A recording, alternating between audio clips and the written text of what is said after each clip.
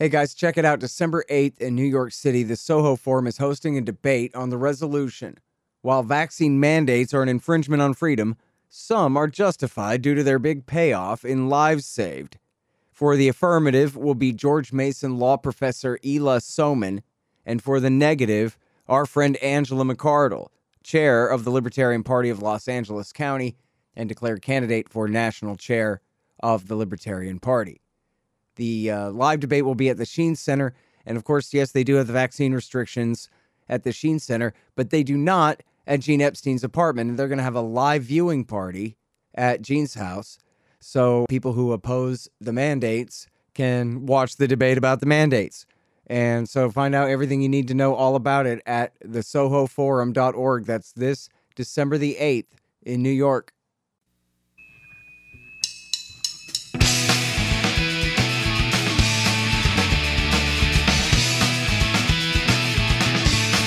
All right, y'all, welcome to the Scott Horton Show.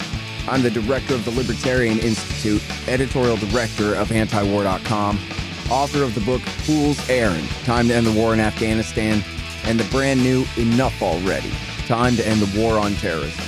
And I've recorded more than 5,500 interviews since 2003, almost all on foreign policy, and all available for you at scotthorton.org. You can sign up for the podcast feed there. And the full interview archive is also available at youtube.com/Scott Horton Show. All right, you guys. Introducing John Schwarz and Bob Murphy. Now, John Schwarz, you guys know, he's an old friend of mine ever since the Bush years. A lefty, writes for The Intercept, and has a recent piece called Inflation is Good for You. Bob Murphy, of course, is at the Mises Institute, is the author of The Politically Incorrect Guide to the Great Depression and the New Deal, and The Politically Incorrect Guide to Capitalism, both of which I love, but haven't read in a while. Anyway, so I love both of these guys. They're both really good guys and friends of mine. Obviously, Bob is, an ANCAP. But before we get into the arguments, I wanted to give you a chance, John, to identify where on the left-wing political spectrum you believe you land. So you're a moderate or a liberal or a progressive or a socialist or a communist or an anarcho-syndicalist or something in there somewhere that I might have left out. Or where do you put your thumbtack there? Yeah, I don't know. The older I get, the more I have no idea what exactly I am. That's I think fair. All of us could agree on some pretty basic principles. Like, it's bad for people in power to lie to us all the time. Sure. I think that's that's a good place to start. That's a pretty radical point of view, but okay. Yeah, once you start from that kind of foundation, it takes you to all kinds of weird places that generally are not spoken about in America today. All right. So the answer, honestly, is I don't know. I actually consider myself to be on a world spectrum, like, kind of conservative. I think that if you were to look at a world political spectrum, it's very, very different from the United States, and I would probably be on the, So if I would had be to a guess, sensible. I would have called you a progressive, right? You're to the left of the Democrats, but you're not a socialist who's for banning all private property and nationalizing all industry and agriculture and crazy things, right? Yeah, I would consider myself a progressive, definitely to the left of most of the Democratic Party. But again, the Democratic Party takes a lot of positions that I consider to be, kind of Sure. dishonest. They do not follow. Under Look, the I'm just principle looking of not for. lying all the time. I'm just looking for. You're not a Hillary Clintonian and you're not a communist, but you're somewhere in there in the middle of those at least. And Yeah, so people know what we're sure. dealing with here. All right, now John, you go first. Inflation is good for you. You don't say. Yeah, that's right. I mean, this, as I learned after writing this article, this is an extremely unpopular perspective with a lot of people, but it is actually fairly conventional among some people who follow these issues closely. And so that headline is kind of trolly on purpose. Nobody likes paying higher prices for stuff. I do not enjoy it myself. But the truth is that for a lot of people in America, a lot of regular working people who have been getting regular good raises, even at the sort of the bottom of the wage spectrum, over the past couple of years. If you have debt, if you have mortgage debt, if you have student loan debt, things that are not inflation adjusted, and you're getting raises, the value to you, of the debt that you're paying off is going down. And so it is good for people like that. And it is very, very bad for people at the top of US society, because they're the ones who on net own that debt, own the mortgage debt, own the credit card debt, own the student debt. And they do not like it when the value of their debt goes down. And that's why it has always been a conservative obsession with sound money, meaning hard money, meaning money that does not decrease in value. And so there are always unusual cases. Like certainly there are people regular working people for whom inflation can be bad.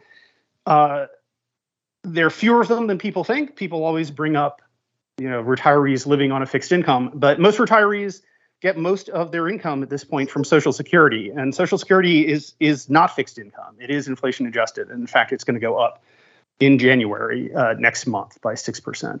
So it's a complicated issue, but it is important to understand that it is good for lots of people, and it is very, very bad for the people at the top.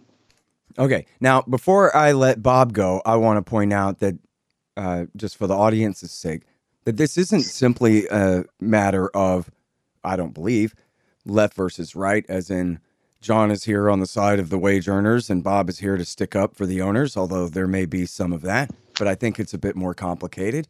What do you say, Bob? Sure. Then thanks, Scott, for giving us this opportunity to hash this stuff out. So yeah, I'll make a few brief points to not have like a sort of opening statement here, and just because I know you probably want to keep this more conversational, Scott. But I guess the fundamental thing I want to point out is it seems like what John was doing in his article and his remarks here was just analyzing it as if prices were rising for who knows why. It doesn't matter. We're not going to investigate the causes. And hey, if some prices rise rapidly, then what are the impacts on creditors versus debtors, without pushing it deeper and asking, well, but why are the prices rising? And so in the context of, for example, the United States, the reason prices, whenever you see prices rising rapidly, or often when you see prices rising rapidly, for example, it's because there's a war. And so if you looked at a chart of the price level during U.S. history, all of U.S. history, you would see the most rapid increases were always when there was a war. Certainly when the U.S. was on a gold or silver standard, that they would go off that, and that's during wartime. And so that's one obvious way, and I'm bringing that up first, of course, for your audience, Scott, is to tell people to be careful when you get start thinking that maybe all this panic mongering over inflation really is just the creditors trying to protect their assets or their fixed income payments, because there is that element. And so ultimately in the U.S., what's happening is the government is creating more dollars, and that's why prices are going up. And generally speaking, periods when the government and the central bank working in tandem are creating a lot more dollars, that's not good for the little guy. And it's helping not necessarily all of the 1%, but some politically powerful people who are in the 1%. So I would say that. The other, let me just make two other quick ones.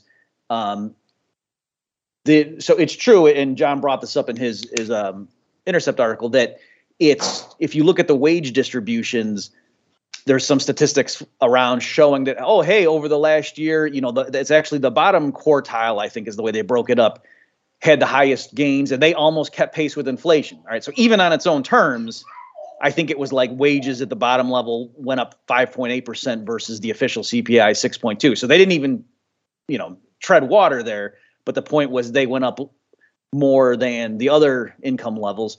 But I just want to point out that what that's really measuring, my understanding is if you look at people who are still employed, then that's what happens. But there's a lot of people who lost their jobs or who just, stopped going to work because of safety concerns and so forth, health concerns with coronavirus.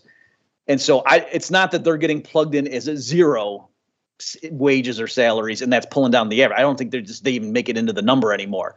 So just keep that in mind. I don't think it's the case that if you looked at everybody who was in the bottom quartile like 2 years ago, let's say, and then look now at those same group of people, that they on average are earning a decent amount more. I don't think that's true. It's because, again, those statistics are just measuring who still has a job and what's their wage payment.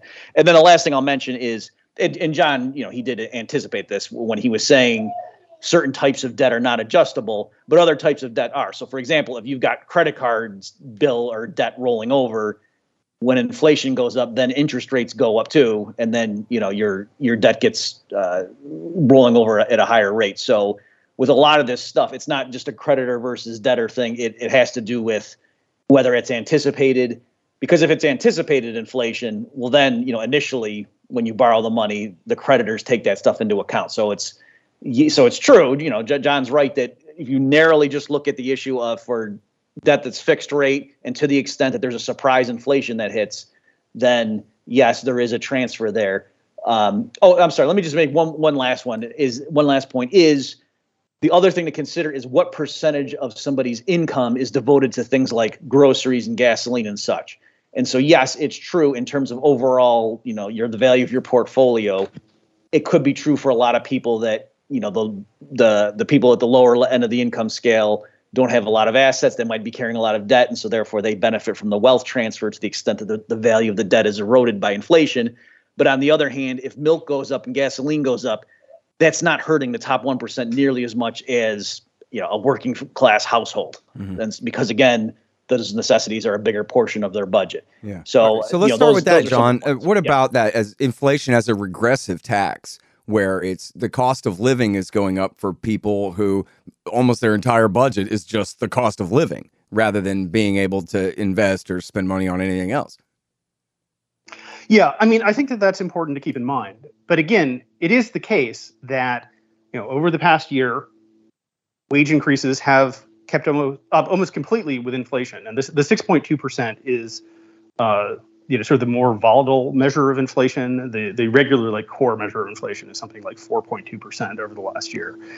I think that's a fair point, and it's important, to keep in mind people who are the most vulnerable, for sure.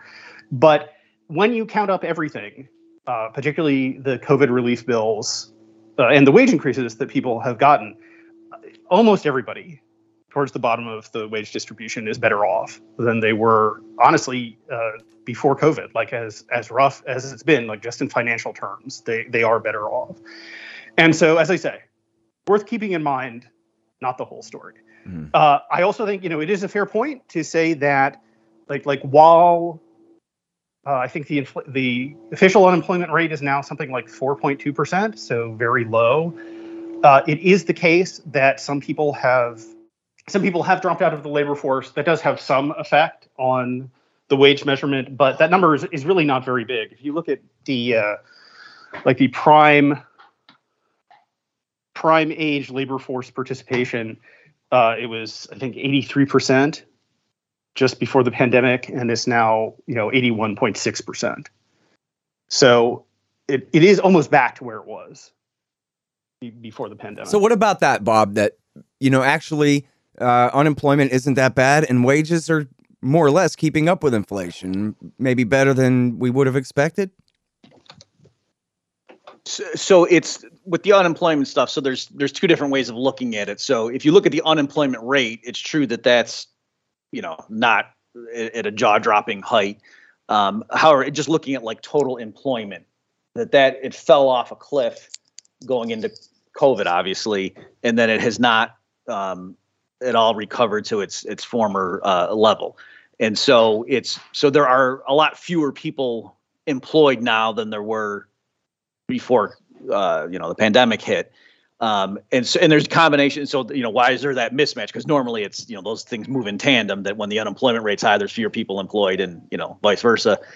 And it has to do with things, a lot of people we were getting paid high unemployment benefits. And partly that was by design, because the government didn't want people to feel, a trade-off between, oh, gee, I want to stay home to keep my family safe, or if I get sick, I don't want to contribute to the spread, but I don't want to have to choose between that and feeding my family. So that's partly why they were increasing those benefits, and often in many cases paying more than people. People got more to stay home than to go back to work, and again, that wasn't that was often admittedly by design. So that's part of what the mismatch is. So yes, it's from just looking at some of the statistics, you might get a bleaker picture of what's going on now than if you take into account all of these other factors. Again, though, I don't think it's correct to tell people at the lower end of the income scale, hey, don't worry, because the government's sending all of you checks right now, and so as long as that keeps up, then the fact that things are a lot more expensive now than they were last year, that's going to keep you whole. That I don't think that's a very secure position to be in, and also I think that goes hand in hand with some of the other elites in the 1% are trying to do, is to move us towards a society where people are more dependent on checks from the government, and it's harder for people to support themselves in, the new information economy. So it's true, those checks help people in the short term, but I think everybody would be a lot better off if they were earning everything from, their own employment. Well, so what about that, John? I mean, that does make a big difference. As you're saying it, people are more or less being kept whole for now by these checks, but that can't last, right? Yeah, well, so first of all, I would say I'm just looking here at the labor force participation rate for 25 to 54-year-olds. So that's, for people who don't spend their lives looking at statistics like this, weirdos, unlike the three of us, the strange people who don't spend their lives looking at the Federal Reserve's website, it was 83% in January of 2020. And indeed, it did fall off a cliff. It went way, way down, as you would expect during the pandemic. And, it's now 81.7%. So it has largely, not completely, but largely recovered. So down from 83% to, 81.7%. So that's something, but I don't think it has a huge impact on the statistics. You'd have to get a Federal Reserve specialist to explain to you in detail exactly what the effects are. And on the larger point about, checks from the government and so forth, this is just a basic fundamental disagreement that is ideological and can't really be, proven one way or the other. Like, my perspective about the world is that there is no escape from dependency. We are all dependent as children. We're dependent when we get older on other people. We are dependent on the laws and regulations of society for our entire lives, and there's just no way to escape that. And it doesn't bother me. I think that it is, an instinct for independence, I think, is a good one, but also one that taken to extremes is really kind of impossible. And so it doesn't bother me. It doesn't bother me for people to get checks from the government. I don't think that weakens our moral fiber. I think literally every single person, including people working for wages, are dependent on government and society in general. So as I say, it's just sort of an ideological perspective. Well, and look, it's certainly the case that I know that we all three would agree on, that the richer you are, the more welfare you're on in this society, just as a matter of fact, and not in every single case, but generally speaking. And also, I think that we're just going to agree to disagree about democracy and big welfare states on one hand versus libertarian individualism on the other. As you said, these are just different ways of looking at things, and it's somewhat beside the point here. Although, not exactly. I mean, people need to take into account the different arguments where y'all are coming from. But I'm just saying that's not one that we're trying to solve here today, whether to have a welfare state or not. But the question is, about all this inflation, and it is obviously part of the argument, but I got to put this to you, John, that, in Austin right now, if you look at the giant housing bubble, which is going to pop at some point, but part of it is caused by inflationary money and fractional banking. You talk about rich people are mad that they're getting paid back in dimes for dollars they loaned, but we're talking about banks that create money out of nothing when they make a housing loan. So they're not that sad. But anyway, and then you have people fleeing all the blue states to come to Texas to be relatively free, and all these giant tech companies moving to Austin as well. So all these factors are playing together, and the price of a house, a $300,000 house, is now $500,000, $475,000 in the space of about a year, something like that. So that sounds to me like it benefits retired baby boomers and middle-class people who already bought their house 10 years ago or 20 years ago. But for somebody who's renting, Their rent just went up $500, and they're in no position to buy a house until after the next economic calamity comes. And then hopefully the housing prices will go through such a disaster that ruins all of these current homeowners that a poor schmuck like me might actually finally be able to get into one without having to move to Dallas. Yeah, actually, a big chunk of my family lives in Texas, and not just Texas, but Austin. And so I hear about this a lot. Yeah, I mean, like housing prices in cities are crazy. I don't think this has that much to do with, the Federal Reserve and fractional banking. I think it has mostly to do with the way the economy works now, the way that zoning laws prevent people from, building apartment buildings and stuff like that. And I think that this is an area of American life where really we could use more free markets.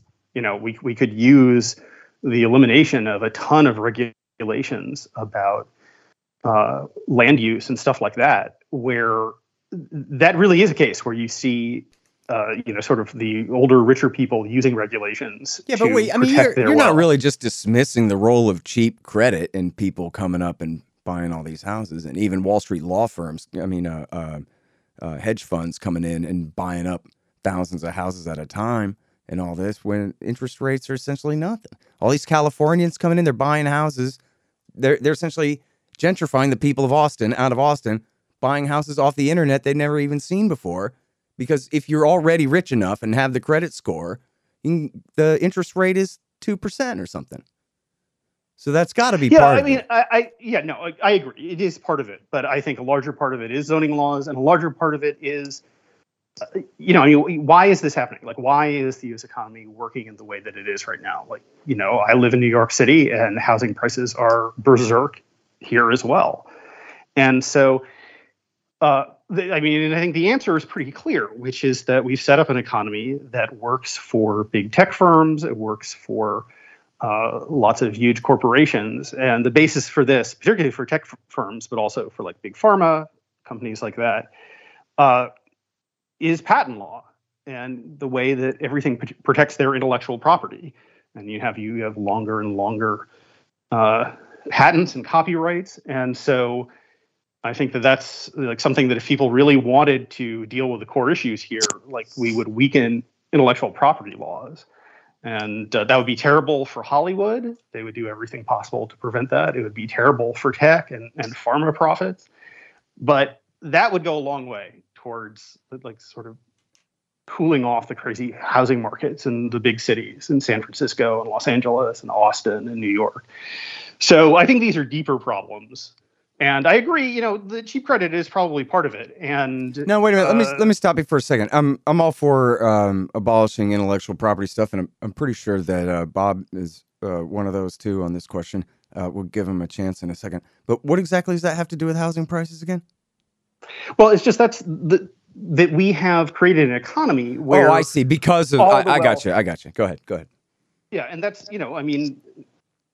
that's you see in all of the cities with the craziest housing prices. These are places that are dependent on these industries that are in turn dependent on copyrights and patents and stuff like that. Mm-hmm. It's all intellectual property. It's incredible the degree to which this new form of property, you could say, is the basis for the U.S. economy. Okay, but my question was sloppy. But the question was, isn't this all welfare for middle class and upper middle class people and not for poor and working class people, like in your argument here?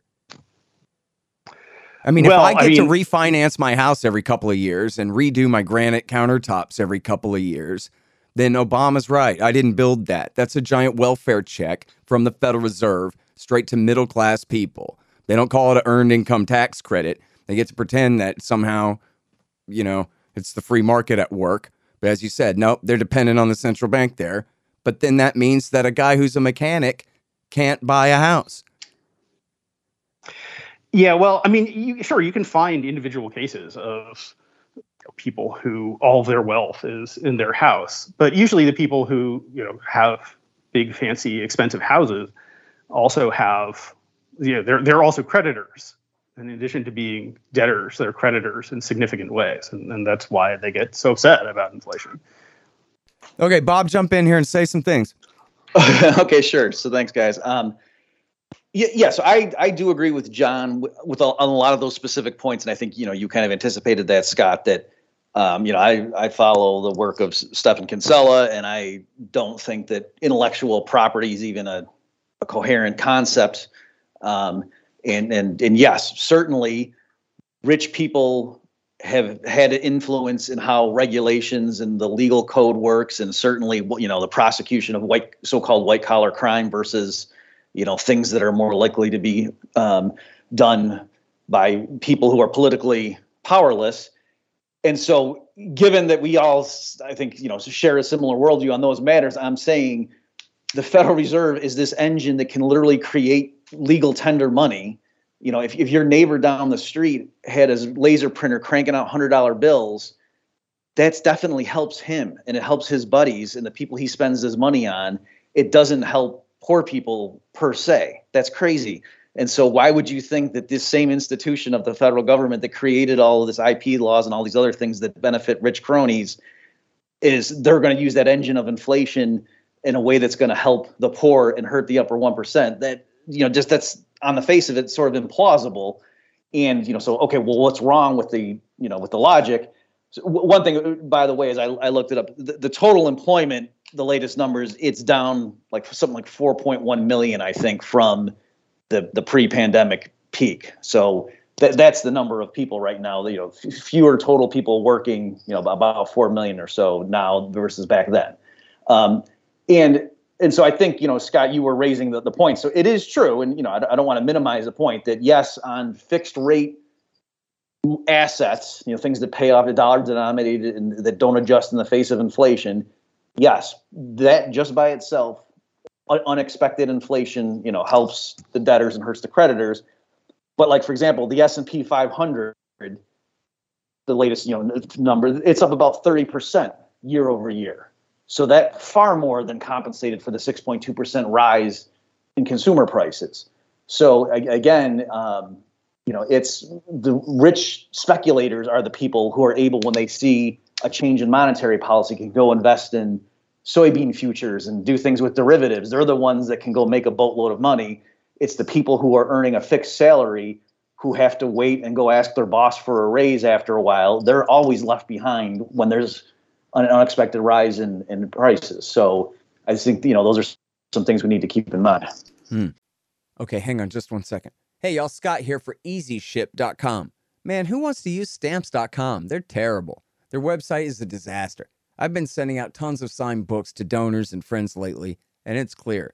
The only real alternative to standing in line for the 1990s technology at the post office is EasyShip.com. Preparing and printing labels with EasyShip.com is as easy as can be, and they are cheaper and better than Stamps.com. You can even send 100 free packages per month. Start out at scotthorton.org/EasyShip. Hey, look here, y'all. You know I'm for the non-aggression principle and all, but you know who it's okay to kill? That's right, flies. They don't have rights. Fly season is here again, and that's why you need the Bug Assault 3.0 Salt Shotgun for killing flies with. Make sure you get the 3.0 now. It's got that bar safety on it so you can shoot as fast as you can rack it. The Bug Assault makes killing flies easy and fun. And don't worry about the mess. Your wife will clean it up. Get the Bug Assault today. Just click the Amazon link in the right-hand margin at scotthorton.org. In fact, you can do all of your Amazon shopping through that link, and the show will get a kickback from Amazon's end of the sale. Happy hunting.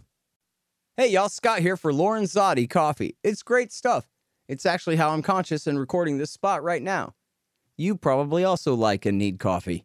Well, Lorenzotti.coffee's got a great dark roast and these really cool grinders so you can brew it as fresh as possible. Here real soon, they're also going to have a nice medium roast and other options available. Check them out at Lorenzotti.coffee and use promo code scotthorton.org to save 10%. They ship fast and it tastes great. Support good anti-government stimulant suppliers. Go to Lorenzotti.coffee today. On that last point, I want to throw in there that I'll never forget Greenspan. I saw him do this 2 or 3 different times in his day, back when I watched TV more. In his testimony, he would say, if there's any more upward pressure on wages, that could cause inflation. And that's our real worry. And so the people on the lowest end of the economic ladder, who are last in line to get a cost of living increase compared to the executives they work for, et cetera, they get the blame for causing inflation when they're the last person to catch up with the rise of in the cost of living. And that always really bothered me, and that, is, I guess, usually the ideological capitalist side with the owners, but not me. Not necessarily anyway, Well, that's, it speaks well of anyone who pays attention to that kind of Greenspan testimony, because that's exactly right. That is the role that the Fed has usually played, is they get concerned when unemployment gets too low. And so they hike interest rates to slow the economy and throw people out of work. And Greenspan definitely did say that. I think it's important to say that with all the terrible things that Greenspan did, like letting the housing bubble grow to the gigantic catastrophic level where it almost destroyed the entire world economy. Like, after Greenspan did that, he said that in testimony for sure. He was unusual in letting unemployment fall far below where people used to say it would become inflationary. So his actual policy in that area was fairly good, as much as that's what caused the housing bubble, right? Is they inflated too long, and that was what led to the massive correction later.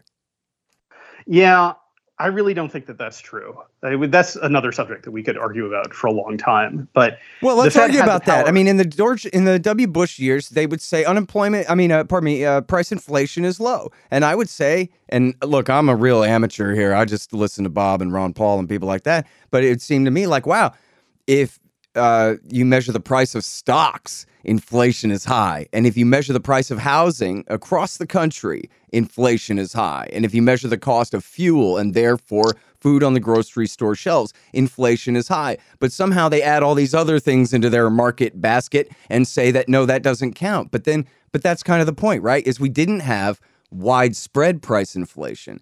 The inflation went to certain sectors that created those giant bubbles and then those massive corrections. Right? Or not, John? And then Bob. Well, I don't know. That's a whole bunch of stuff together. But I would say this about the housing bubble specifically, is that the Fed did not really need to change its monetary policy to destroy the housing bubble. Like, believe me, if Greenspan and all the other big honchos at the Fed had gone to Congress and gone on TV and said, there's a huge housing bubble, housing prices are way, way, way too high and it's going to collapse, it would have collapsed. It would have deflated. It would never have gotten to the heights that it got. Like, just people really do pay attention to what the Fed says about this kind of stuff. And they didn't need to change monetary policy to prevent it from inflating in the first place. So I don't, there are trade-offs in any policy, but I don't really think that allowing unemployment to fall to the lows of the 1990s was, sort of the cause of the housing bubble. Anyway.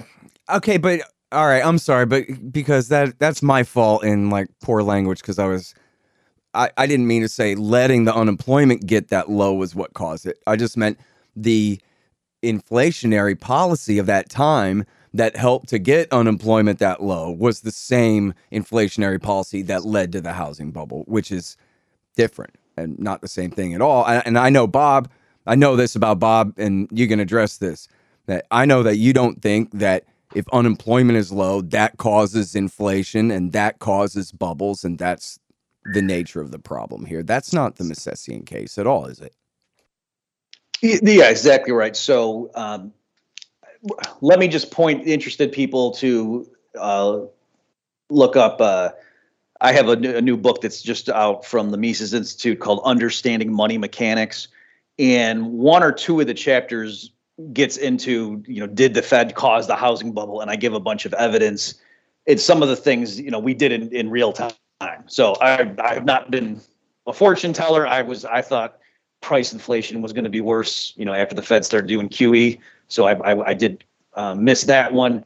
But I was saying in, October of 2007, right? So that was 11 months before the financial crisis hit. I was warning at the Mises.org pages that it might be the worst recession in 25 years.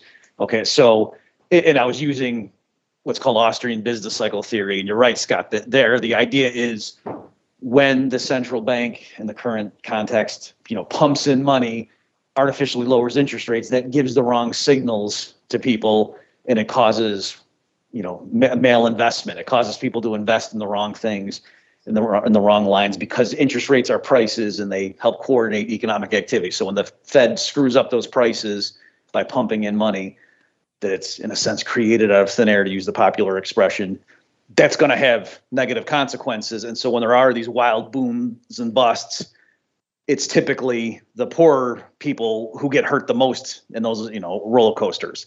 So there's that element. And again, this isn't just us after the fact saying, oh, well, this housing crisis must be the Fed's fault, because that's what our ideology tells us. We were warning of that in real time when a lot of people were laughing in our faces. So, and Robert Blumen wrote that. Robert Blumen wrote that at Mises.org in 2005. He was first, I know.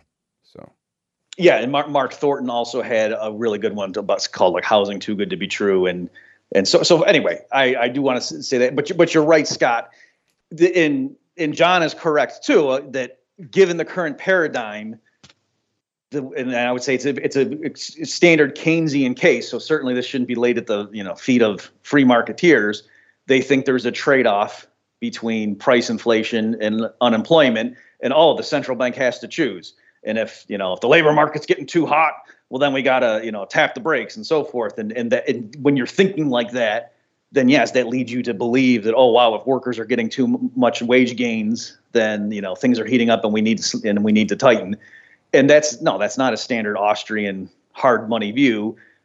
If you have, like, for example, under the classical gold standard, or if you had, in our time, just free markets and money and banking, then there wouldn't be that ostensible trade-off. Once everybody knew the money was going to be stable and that what the money, buys today, you could predict very well what it was going to be able to buy 20 years from now, then the rationale or the reasons for that trade-off aren't there. So, I mean, because partly what happens is, under the current paradigm, if they do dump in a bunch of money that's unexpected, then business revenues go up and people think it's prosperity when really it isn't. So they start bidding workers away. They hire the ranks of the unemployed, but it's partly because they've been fooled. And so it's when the money is unstable, it can lead people to these erroneous boom bust cycles, where if you just had a solid foundation and everybody knew what the money's purchasing power was going to be in the future, that would be one less area of uncertainty.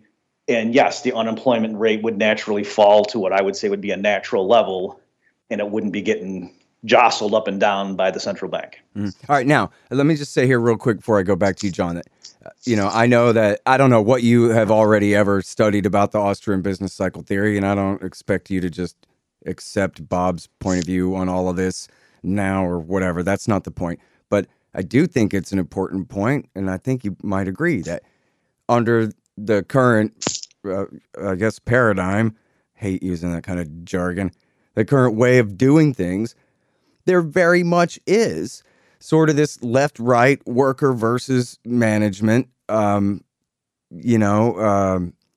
of argument that certainly from your point of view, you're taking the side of the working guy and saying more inflation. And if his wages go up, well, good. That's not wrong. Let's just keep going with that instead of panicking and tightening, where Bob is saying that this is an unnecessary conflict, that if you have high employment and stable money, that doesn't cause inflation. Again, it's the cost of living increase on the part of the wage earners that is keeping up with the devalued cost of the money, or value of the money, who are then getting the blame after the fact for causing it with their upward pressure. And so maybe it doesn't have to be that way at all. Yeah, well, here I would suggest to people listening to this to read an extremely long book about the Federal Reserve. And I bet you may both be familiar with this book. I bet Bob is. It's called Secrets of the Temple I've read by it. William Greider. Yeah. Okay, great. Mm-hmm. Well, I mean, to me, he makes a convincing case that the idea of money being stable over any kind of medium or long term is a utopian and impossible goal for human beings. And it has never happened in human history, and there's really no reason to think that it ever could happen. And so maybe in theory, in theory, it would be a good thing if we could remove this source of instability and uncertainty from human life. But in practice, as I say, it's never happened, and it's very hard to imagine, for me at least, that it ever could. So, yes, I mean, if such a thing were possible, probably it would be good. It's just that such a thing is not possible, and there's just like attempting to make it possible has never really worked out. And part of the history of the gold standard is causing extremely intense depressions, and I think that anybody who takes sort of economic history as a warning should understand that like having stable money, attempts at creating stable money generally cause periods of significant deflation. And these are disastrous for society.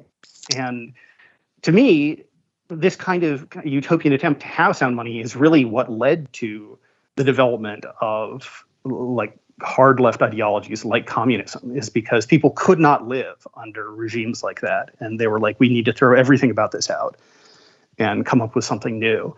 And so, again, this is an ideological perspective. It's an issue that can't really be settled, but I would suggest that history has some pretty strong evidence on this point. Well, I mean, I disagree about that last part. I mean, I know that Bob has a different perspective, and I know what it is, and I share it, although he's much more the expert than me, for sure. But I think it is a matter of, a preponderance of the evidence and maybe best arguments made. And I often feel, John, I think you could probably sympathize, the capitalist side gets the red herring that like maybe you only ever heard the Chicago school's best guy on this and not a solid Rothbardian like Bob, because I know, well, go ahead, Bob, is it the gold standard or the lack of it that causes these depressions, or how does that work? And this isn't just ideological. I think it is a historical question that's been tackled from obviously different ideological directions, but still. Yeah. So, ironically, the professional economist of the three of us is the one who hasn't read. I've heard of that book, but I have not read it. So there you go. But yeah, I don't know exactly what John meant by that claim, but there are long stretches. And again, instead of the long book, I can just point people to the short one, the Understanding Money Mechanics, that came out. I know I have some statistics. I think there's a chart on this to show that in the real world, so this isn't like me saying, oh, if they had just done it right, but no, in the real world, over very long stretch, like I want to say a century, that, what $100 or what $10 could buy you in terms of goods and services stayed roughly the same. Now, there were ups and downs. That's true. So if that's what all that book meant, was that it wasn't literally constant year to year, that's true. But I think, you anticipated what I was going to say, Scott, when you go and investigate and say, oh, under the classical gold, and also the dollar was tied to silver for long stretches in the early history too. It wasn't just gold. And say, what was it that caused the dollar to lose its purchasing power and then to regain it? It was typically when there was a war, and then, the government would relieve itself and or the banks from redeeming paper notes in terms of gold or silver specie. And so that's what allowed for the inflation, because that's how the government paid for the war. And so it's true, John's right, that they inflate to pay for the war, because if they just try to do it, quote, honestly through taxes or borrowing, and kept the money on a stable footing tied to gold and silver, then the people would have seen the full cost of the war and they wouldn't have tolerated it. Right. So again, for anti-war listeners, just realize going off gold freed the government's hands to pay, spend more on the war than they otherwise would have been able to get away with. And in a sense, though, Bob, he's right about what he says about the communists, right? That Marx looked at not just price inflation, but he looked at the boom bust that came from the inflation from the war and said, what a disastrous way to run an economy. You got a warehouse full of goods and an unemployment line full of people. This is ridiculous. But it wasn't the market that had created that situation. It was the government intervention in it. or not. Yeah, and, right? and also you could attribute it to attribute communism. You could also, a lot of people think the rise of Hitler ultimately was, because of what happened to Germany after World War I. And again, it was the same pattern that going into World War I, all the major belligerents except the U.S. went off gold to pay for the war. And then they tried to go back after the war ended. And that was, so there was massive inflation and then deflation to try to go back to the pre-war parity. And that was crazy. So I agree with John there. That does hurt, the average person, that wild up and down. And so you're right, Scott. What I'm saying is don't just focus on, oh, gee, really what it was. The inflation was fine. That would have been fine for all the poor people. It was just then trying to go back and maintain the purchasing power. So we can all agree that wild up and down is not good for the little guy. But I'm saying to just focus on the inflation. You can't just keep doing inflation. If you do that, eventually the currency collapses. So hyperinflation doesn't help poor people either. And so I'm saying, it's not realistic to say, oh, let's just keep pumping in money because inflation's good. It's just when you try to stop it, that's when the pain sets in. Again, that's like going on a drinking binge and saying, so long as you don't stop, you're fine, but that's not really a recipe for health either. Well, and what about that, John? I mean, is there a limit on this, or they should just send us each a stimulus check for $1 million so we can finally buy a house and live comfortably here and not have to worry about living check to check this way? Yeah, there definitely is a limit on this. And why, though? I mean, what'll happen if we don't obey the limit? Eventually, inflation would get to a point where it would be more destructive than constructive. Like of course, there are many, many examples of that in history, of inflation getting too high. But my perspective on this is generally, like my perspective on eating food. Like, is it good for people to eat 500 calories a day? Like, no, that is not good for people. It's much better if they eat like 2,500 calories per day. Like, does that mean that people should eat 25,000 calories per day? Like, no, like neither one of those, neither the 500 per day nor the 25,000 per day is a good idea for people. But there is a happy medium. And I just don't think that we're out of the happy medium at this point. And I also think that, we can rendezvous in a year and see if I'm right about this. I think inflation is going to be much lower in a year. I don't think that it's going to be a situation where it's just increasing and getting out of control. So that's my perspective on it in general. Like, there really is a happy medium. And, I have seen those charts about the stable purchasing power of $1 over, a period of 100 years. But as Bob says, there were wild ups and downs, often thanks to war, not always thanks to war by any means. And I do believe in what Keynes said about people talking about in the long run. Like, oh, yeah, that's true, over 100 years. But in the long run, we are all dead. People don't live in the long run. And people cannot live with the sort of like wild swings, especially the deflation, which crushes debtors. And so that's just an issue where would it be nice if we could remove this source of uncertainty from human life? Like, wait, it would be good. But wait, on that last point, though, I mean, it's almost like you didn't hear him. I mean, would you address the idea that it wasn't the gold standard that caused the wild swings? It was when they abandoned it, inflated, and then tried to go back to it again, and schemes like that. It was the political intervention in the currency to pay for these giant government programs like wars that caused those disruptions, rather than having stable money causing them. Is that possible, or that's just... I mean, look, I went to Austin Community College and I learned the Democrat version of this, but I'm just saying it seems to me like there's some pretty big holes in it, and that Bob seemed to have identified some of them here. Well, what I was saying was like were these wild swings sometimes caused by wars and people, the government purposefully, undertaking policies that they knew would cause inflation. Like, yes, that is true. Sometimes that was true, but by no means all the time. There are lots and lots of examples of kind of wild swings where war was not involved. And so, as I say, I just think it's a utopian ideal that cannot exist in like actual human life. And even, if you're thinking about gold and silver, like just the simple fact of like having a currency based on these things, like makes it clear why this is a utopian ideal, because there is no way for human beings to control like how much gold and silver are mined, like how much of those things exist. And so there is no solid foundation on which you can base the value of money. it doesn't exist. It's impossible for human beings to create that. The best you can do is for people to think about these things seriously and try to create monetary policy to create a sort of band of levels of inflation with which human beings can live. And that means no deflation for sure, because that's extremely destructive. It means no hyperinflation for sure. That's also very destructive. But I'm arguing for a happy medium, and that it is something that can be created and maintained to some degree by human beings using their brains. And I don't think that we can outsource that to, precious metals or some other system. I don't know, Bob. It sounds like he might be onto something there. This was the big fight. William Jennings Bryan said this gold standard's killing all our farmers with their incredibly high interest rates and unforgivable loan arrangements. And so we need free silver. Why? Because it's inflationary. And so can you at least give us free silver, Bob? Or what do you say to that? Cross of gold for us all?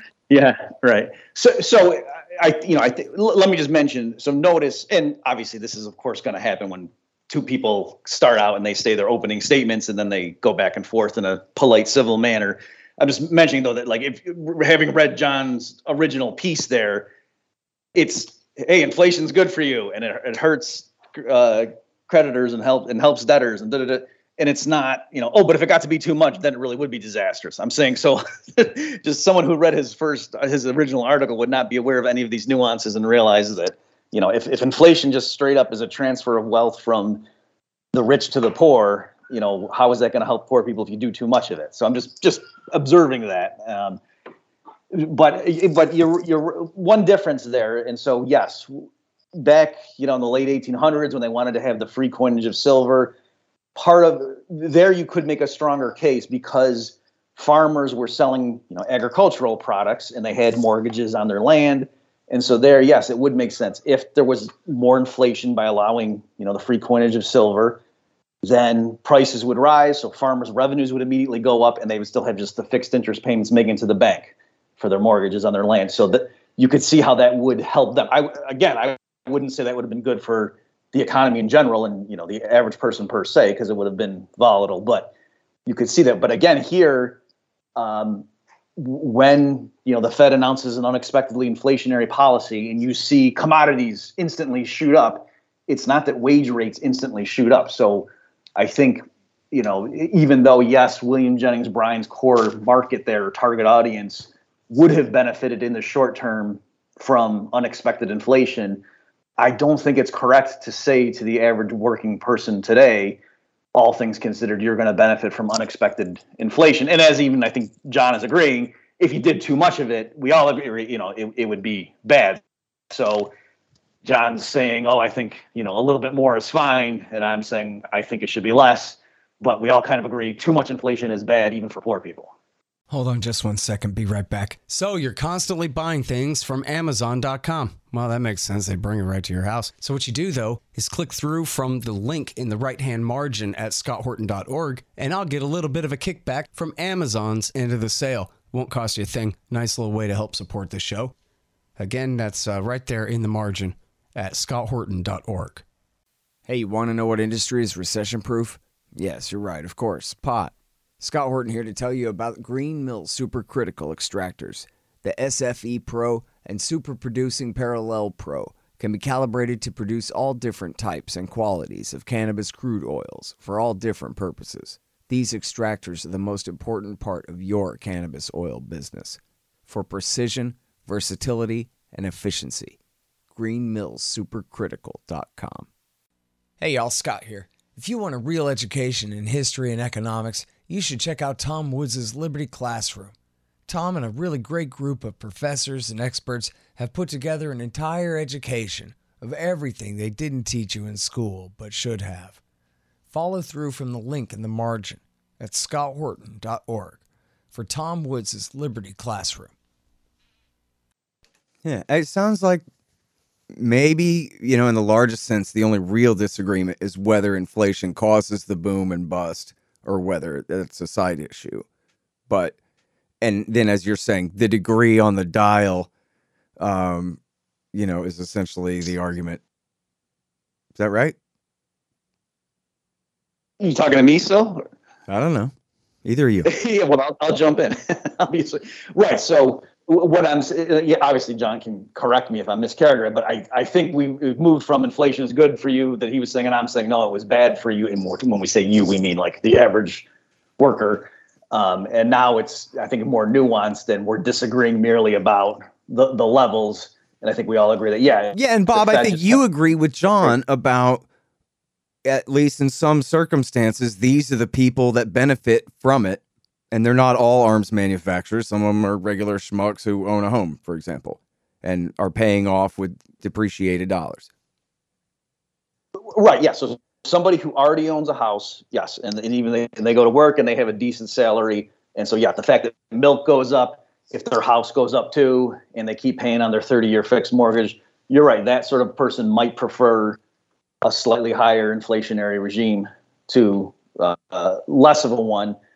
But I think that is sort of a knife edge case. And again, though, if it does cause the boom bust cycle, and so I can see what you're saying, Scott, that's kind of an important thing. It's not just an aside. Then even the person whose house goes up year after year during the boom period, but then crashes, those gains were transitory, and their transitory is for real. Yeah. And then, of course, the property taxes. Boy, those assessors run out to eat up any increase that you got anyway, but separate issue there. So, all right, on that question of just how close we can agree or are agreeing here at the end of the day, John, what do you say? Well, first of all, I really enjoyed this. So thank you, Scott, for setting this up. I mean, I think it was really interesting and productive. And what I like about America is that weirdos like ourselves, like all of us, like way off from the center of the political spectrum, do in fact agree about a lot of stuff. And the things where we disagree are, I do think, generally things where you can't really settle the question. It's just a general worldview about what you think about people and how you think societies work. So I think this was really interesting, and I hope people listening got something out of it. Yeah, I agree. Like as I say, that was kind of a trolley headline. And if I were to write it again, I would put in a line about how we don't want hyperinflation. I just don't think in the United States in 2021 we're anywhere close to that. I don't think that it's ever going to happen. As I say, I think in a year inflation is going to be much lower. And just the general point for me is that we're much better off under the current paradigm with a lower employment economy with higher rates of inflation. I think that's extremely positive for a bunch of reasons. It gives people in the bottom distribution of the wage spectrum a lot more bargaining power when unemployment is low for wages and better working conditions. I also think there's a more subtle point, which is when labor is more expensive, that tends to generate labor-saving technologies. And that is how you get higher levels of productivity in a richer society in the long term.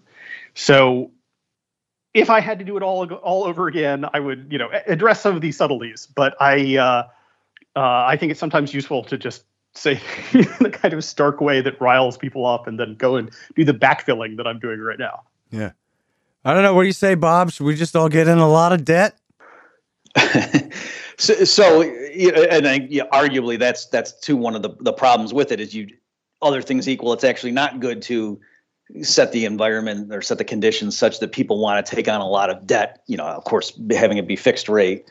Again, I can just say that, yes, John is correct that given the way that the Fed views things, and this is, again, a very Keynesian mindset, there is this apparent conflict. And, if the labor market's overheating, then we got to raise rates. And I understand why some people on the left might look askance at that, and since it looks like it's just protecting the creditors. But in the long run, having the ability to debase the currency is not going to be used to help poor people. And again, and we say, okay, hyperinflation is bad, sure. Well, just think through, why is it bad? And when you see that, you realize the same factors are present for a modest inflation. It's just they're not as bad. So I'd make that point too. All right. Well, in fact, all right. Let's stop wrapping up for a second and go back to that. Let's nail that down a little bit. Hyperinflation is destructive, John, but regular inflation is not or on the sliding scale, it becomes objectionable at what point exactly to you? I don't know. I mean, this is something where you really can't give any kind of hard and fast answers. If we were to have inflation around this point, or maybe somewhat higher, like 7 or 8 or 9% for 5 years, like would that verge on sort of a situation where it was more destructive than constructive? Probably, yeah, because people do need to plan for the future, and having high rates of inflation does make that more difficult for a lot of people, a lot of businesses. So, that's what I would say. That would be my best guess. But I don't think we're going to reach that point, and I don't think we really need to worry about it right now. I mean, the fact is that for the last 40 years, which has been a real period of low inflation and higher unemployment, we've seen this gigantic accumulation of wealth at the top. And I think that fears about inflation, fear-mongering about inflation are a big part of that.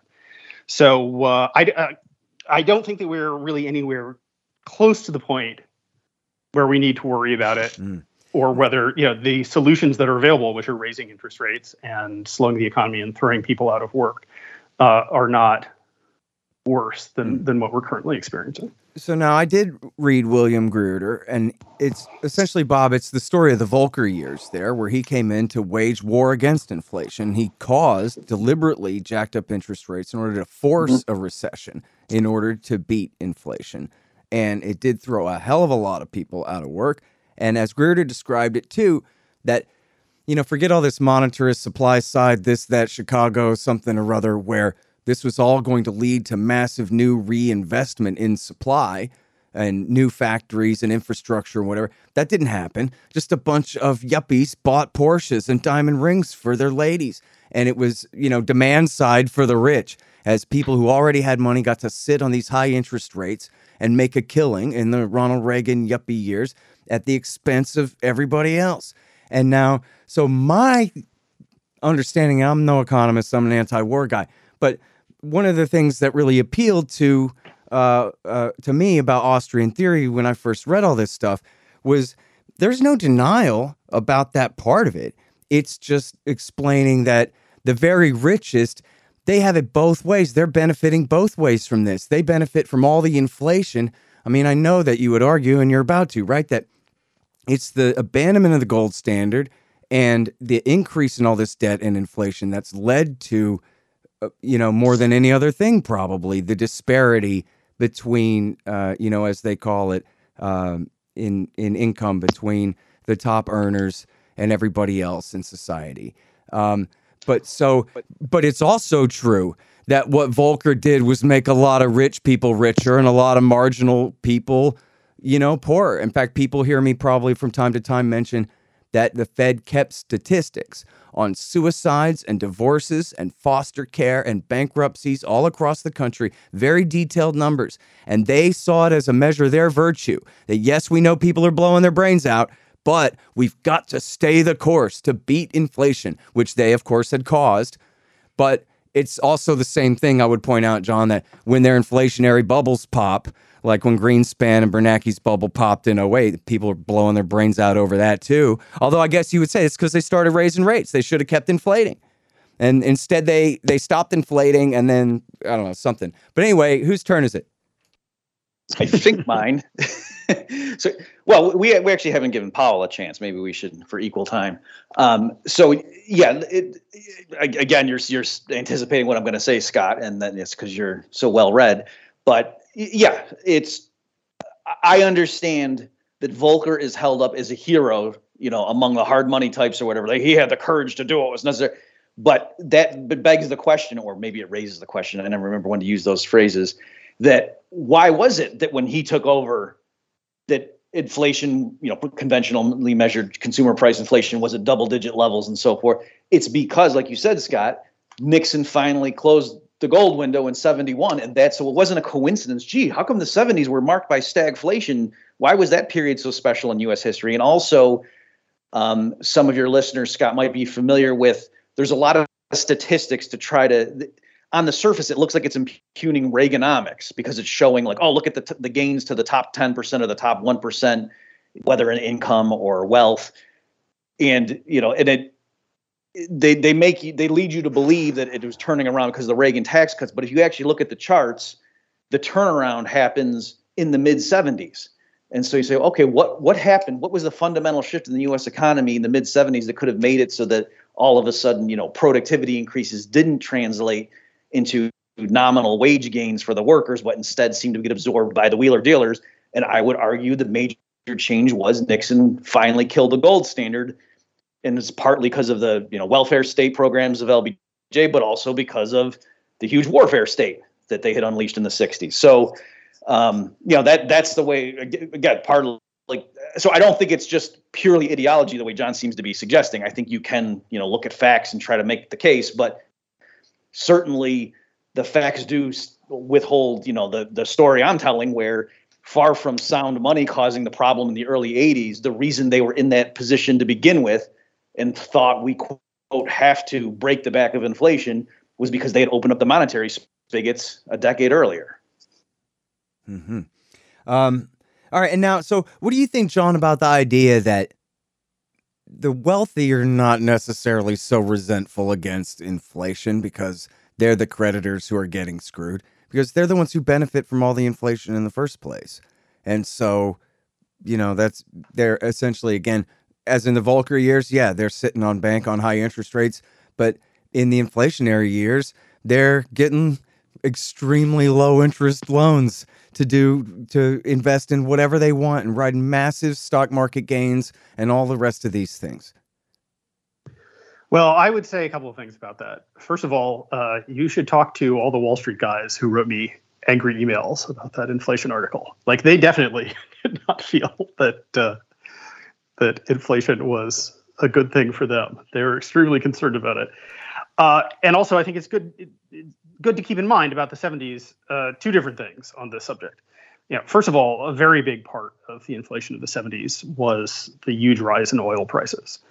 And so, is it true? Like maybe in theory, is there a system where we could have stable money if we just didn't have any wars and we didn't have any other countries that controlled a key commodity that powers our economy? But wasn't that just the price of oil finally catching up with inflation, whereas the Saudis had been rigging it artificially low previously, just like they do today? I don't know. I mean, I would have to go back and look at the numbers on that. But I mean, again, that's just sort of like, well, we could have stable prices if only none of the things that have happened continually throughout human history happen. It's like, well, maybe, I don't know. I don't think that's a good thing to count on. But in terms of the wealthy and inflation and stocks, I think that is something to keep a very close eye on and is something to understand. Like, in the 1970s, the real return on holding money in the stock market was negative. For a decade, like, if you kept your money in the stock market, you were losing money, you were losing value. And so it doesn't, like, high inflation does not mean that the stock market is going to go up in real terms. And just in my lifetime only. Well, I mean, even there, it's not really clear about that. I mean, there was not high inflation in like 2019 and 2020 by any means, and the stock market also went up a great deal during those years. So I don't think you can really draw any real connection between inflation and the stock market in those terms. And I would tell you, in fact, I'm certain that one of the main concerns of the Wall Street people, and the reason why you see all of these articles about the terrible danger of inflation in the New York Times and the Washington Post, is because they are concerned about a repeat of what happened in the 1970s. And they're, especially because the stock market is way overvalued at this point, that they're concerned that their real return is going to go way down and is plausibly going to be negative, as it was in the 1970s. Well, that seems counterintuitive, Bob, that all these rich people don't want to be on welfare, and they're afraid that if they're on too much welfare, that's going to cause their price to drop? Well, yeah, let me just first make the point, too, that I don't think, the average working class person also, wants a repeat of the 70s either. So I don't think it's correct to say, the 70s were the time when the working man did very well, and it was the fat cats that, had the short end of the stick. I think the 70s were just bad for everybody. So Yeah, I mean, part of what happened in the 70s, I would argue, as a free market economist, not surprisingly, is, remember, Richard Nixon was just awful on so many levels that he wasn't even the free marketeer that one might have supposed, right? He had literally wage and price controls that he put in place, okay, besides going off the gold standard. So, there's a reason that the U.S. economy was so bad in the 70s. And, I think that partly contributes to the fact of why the stock market didn't keep up in real terms. But again, too, it's when they look at it this way, and John made a good point there, to try to counter what you said, Scott, about, just in our lifetimes then, that the way that Austrians tend to use the word inflation is, so for the purposes of our discussion here, I've been not harping on it just to not be pedantic, but if you notice, the listeners, I kept trying to say price inflation, because for the Austrians, what inflation is, just full stop, is creating new money. You're inflating the money supply. And so there, I think you do see that is what happened in 2019, 2020, is or 2020 for sure, is the Fed created boatloads of new money, even more than they did following the financial crisis. And so the rounds of QE, there's a very tight correlation between the movement in the S&P 500, for example, and when Bernanke said whether they were going to have another round of quantitative easing. So again, just real simple stuff. You don't need to be an economist. You don't have to argue statistics. Just the government is, creating trillions of new dollars and then getting them into the economy somehow. Who's getting that money first? It's not the wage earner at the factory. Like, that's only by the time new money hits that guy or gal, it's already gone through several hands. And the people near the front, it's arms manufacturers. It's not just them. It's lots of other people too. But I think, when you just think of it like that, it's implausible to say that this engine of inflation is going to be harnessed and help the working person. Okay, but so why are John's letter writers mad? If they all, in fact, I'll bring up Jon Stewart had Alan Greenspan on. And he says, so you cut interest rates to spur the stock market, keep the economy humming, right? And Greenspan says, yeah, ain't I smart? And Jon Stewart says, yeah, but if you're just some grandma, then you can't really have a savings account because you keep lowering the interest rate where she can't even, keep up with inflation. So now you're kind of forcing her to speculate. You're kind of robbing regular folks to keep the stock market hot for rich guys, aren't you, Alan Greenspan? And Alan Greenspan says, I mean, yeah, I guess something like that. It's on the other hand, John is saying he writes this letter and he gets a bunch of writes this article and he gets a bunch of letters from rich investor types saying essentially the opposite, that the last thing in the world that they want is for the government to create a bunch of new money and dump it into the stock market for them. Bob, so what are they thinking? What's behind that? Okay, sure. So again, keep in mind, it's not that I'm arguing the mirror image of John's claim. So he's saying inflation is good for the poor and hurts the rich. I am not saying, no, actually inflation hurts the poor and helps the rich. I think I said that right. I am saying inflation is bad for everybody in the long run, except perhaps for the very few politically connected people, the people running the central banks and their cronies and so forth. So I am not saying the 1% Okay, but if I'm a stock market investor, even like a middle rank stock market investor, I'm the only reason I'm mad about inflation in the stock market is if I'm an Austrian and I know there's a bust coming. But otherwise, I'm just happy. So in other words, again, how come these people are mad at John for saying, let's keep inflating? Seems like they'd be the ones to say, actually, yeah, you're right, Mr. Left-wing guy. Wink, wink. Well, I mean, I think the people who are happy about it aren't going to write him an email and saying thanks for having our back, and telling the world about our nefarious plan. You know what I mean? Like it's a selection.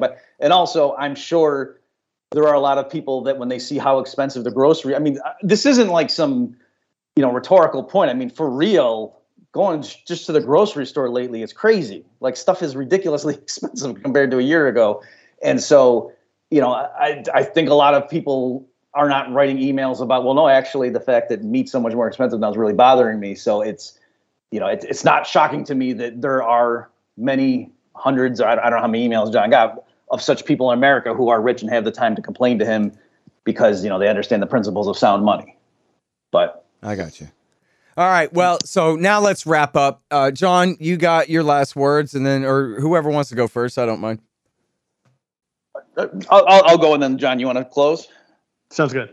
Okay, so yeah, I understand. I guess the one major claim that John kept making, or point that I didn't directly address, is this idea that, hey, Murphy's utopia might be fine in theory, but in the real world.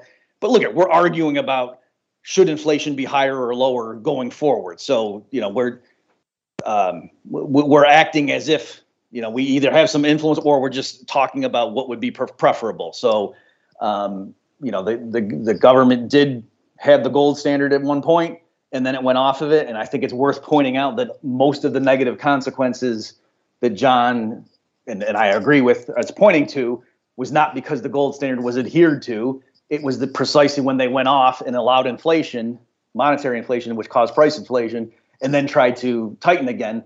That was the problem. So again, looking at like what Volcker did, if we can all agree that was not good for the working person at that point, I would just push it back a step and say he was in that position because of the earlier torrent of monetary inflation.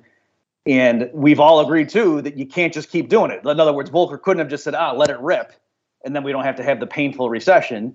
At some point, the currency collapses, and we all agree that's bad for everybody. So I'm saying rather than let the dogs out and then try to just keep them tame, actually, in the long run, the safest thing is to maintain the purchasing power of the dollar and ultimately take it out of the government's hands altogether. So it's not that I want more rational monetary policy conducted by a responsible Fed. I would want to get rid of the central bank altogether. Now that is a whole new debate. But okay. John, I'll let you close from here. Thank you, Bob. Yeah, well, so anyway, I just want to say again, like, how much I enjoyed talking with you guys about this. Yeah, this has been great, right? Yeah, me too. I should have been. I hope I asked good enough questions. I really am very much an amateur at this, but I hope I help frame all the arguments, or many of them, right? Yeah, and it is very rare that oddballs and cranks such as ourselves, really get the opportunity to talk at length about these kinds of things. Yeah. And I also hope somebody with a stopwatch tell me if I was fair on the time. I think I was. Yeah, just about. And all I would say at the end here is that I would really encourage people to just think about these issues. Like, whatever conclusions you come to in the end, one of the things about American society is that this is one of the core aspects of U.S. politics, like one of the most important things. And if you're bored by it and you don't pay attention to it, believe me, the people in charge are very happy about that. They would love for you to not think about this kind of stuff. Right. So there are a million books that you could read. I would say, I think if you're willing to read 800 pages about, monetary policy and the Federal Reserve, for me, a great place to start is Secrets of the Temple by William Grider. And, at the end, he talks about it's a kind of human reluctance to look at these issues so directly, because it makes you realize that monetary policy is this extremely powerful lever, and it allows us to wield power in a way that is kind of disturbing if you think about all the implications of it. And people resist this and want to hand it off to experts. So don't hand this stuff off to experts. Read William Grider, read Austrian stuff, and just think about it for yourself. And read the Wall Street Journal. They tell the truth there to a surprising degree. Yeah, good point, because they know who's reading that. They actually need to know what the hell's going on in their audience. So right. That's always sound advice. Not that it's true, just that it's what they want those people to think, which is important. Now, so I want to challenge you both, too. I would, and you don't have to accept this at all, either of you, but I would like to see, John, I would like to see you read Bob's Politically Incorrect Guides, and I guess he's got his new monetary book out, but those politically incorrect guides, I like them because I was, and listen, me and Bob are friends, and I really respect him and all of his thinking and everything, but I was so pleasantly surprised throughout both of those books about how thorough a job he did of, essentially, as I like to put it, attacking the left from the left and presuming your objection and attempting to answer that. And you could, knock them out real quick, both of them. It's the Great Depression and the New Deal. And then the other one is just the Politically Incorrect Guide to Capitalism. And I think you would get so much out of that. And then, Bob, I would like to see you read Secrets of the Temple and maybe write up a review with that and see, because I agree with John. not that I agree with William Greider, but I agree with John that there's a lot of value in taking a look at that version of the history. This is a Washington Post guy's, a liberal Democrats version of the Volcker years, but it's very well informed and very detailed and has so much in that. And then, maybe we could even revisit this at why don't medium-term future date here. Yeah, it would be great to reconvene after reading stuff from the other side. That would be very interesting. Yeah, what do you say, Bob? Yeah, that sounds great. All right, cool. Well, everybody shake hands, and thank you very much to both of you. I think it's been really great. Thanks for having us, Scott. This was fun. Yeah, Scott, thanks for providing the opportunity. I really appreciate it. The Scott Horton Show, Anti-War Radio, can be heard on KPFK 90.7 FM in LA, APSradio.com, antiwar.com, scotthorton.org, and libertarianinstitute.org.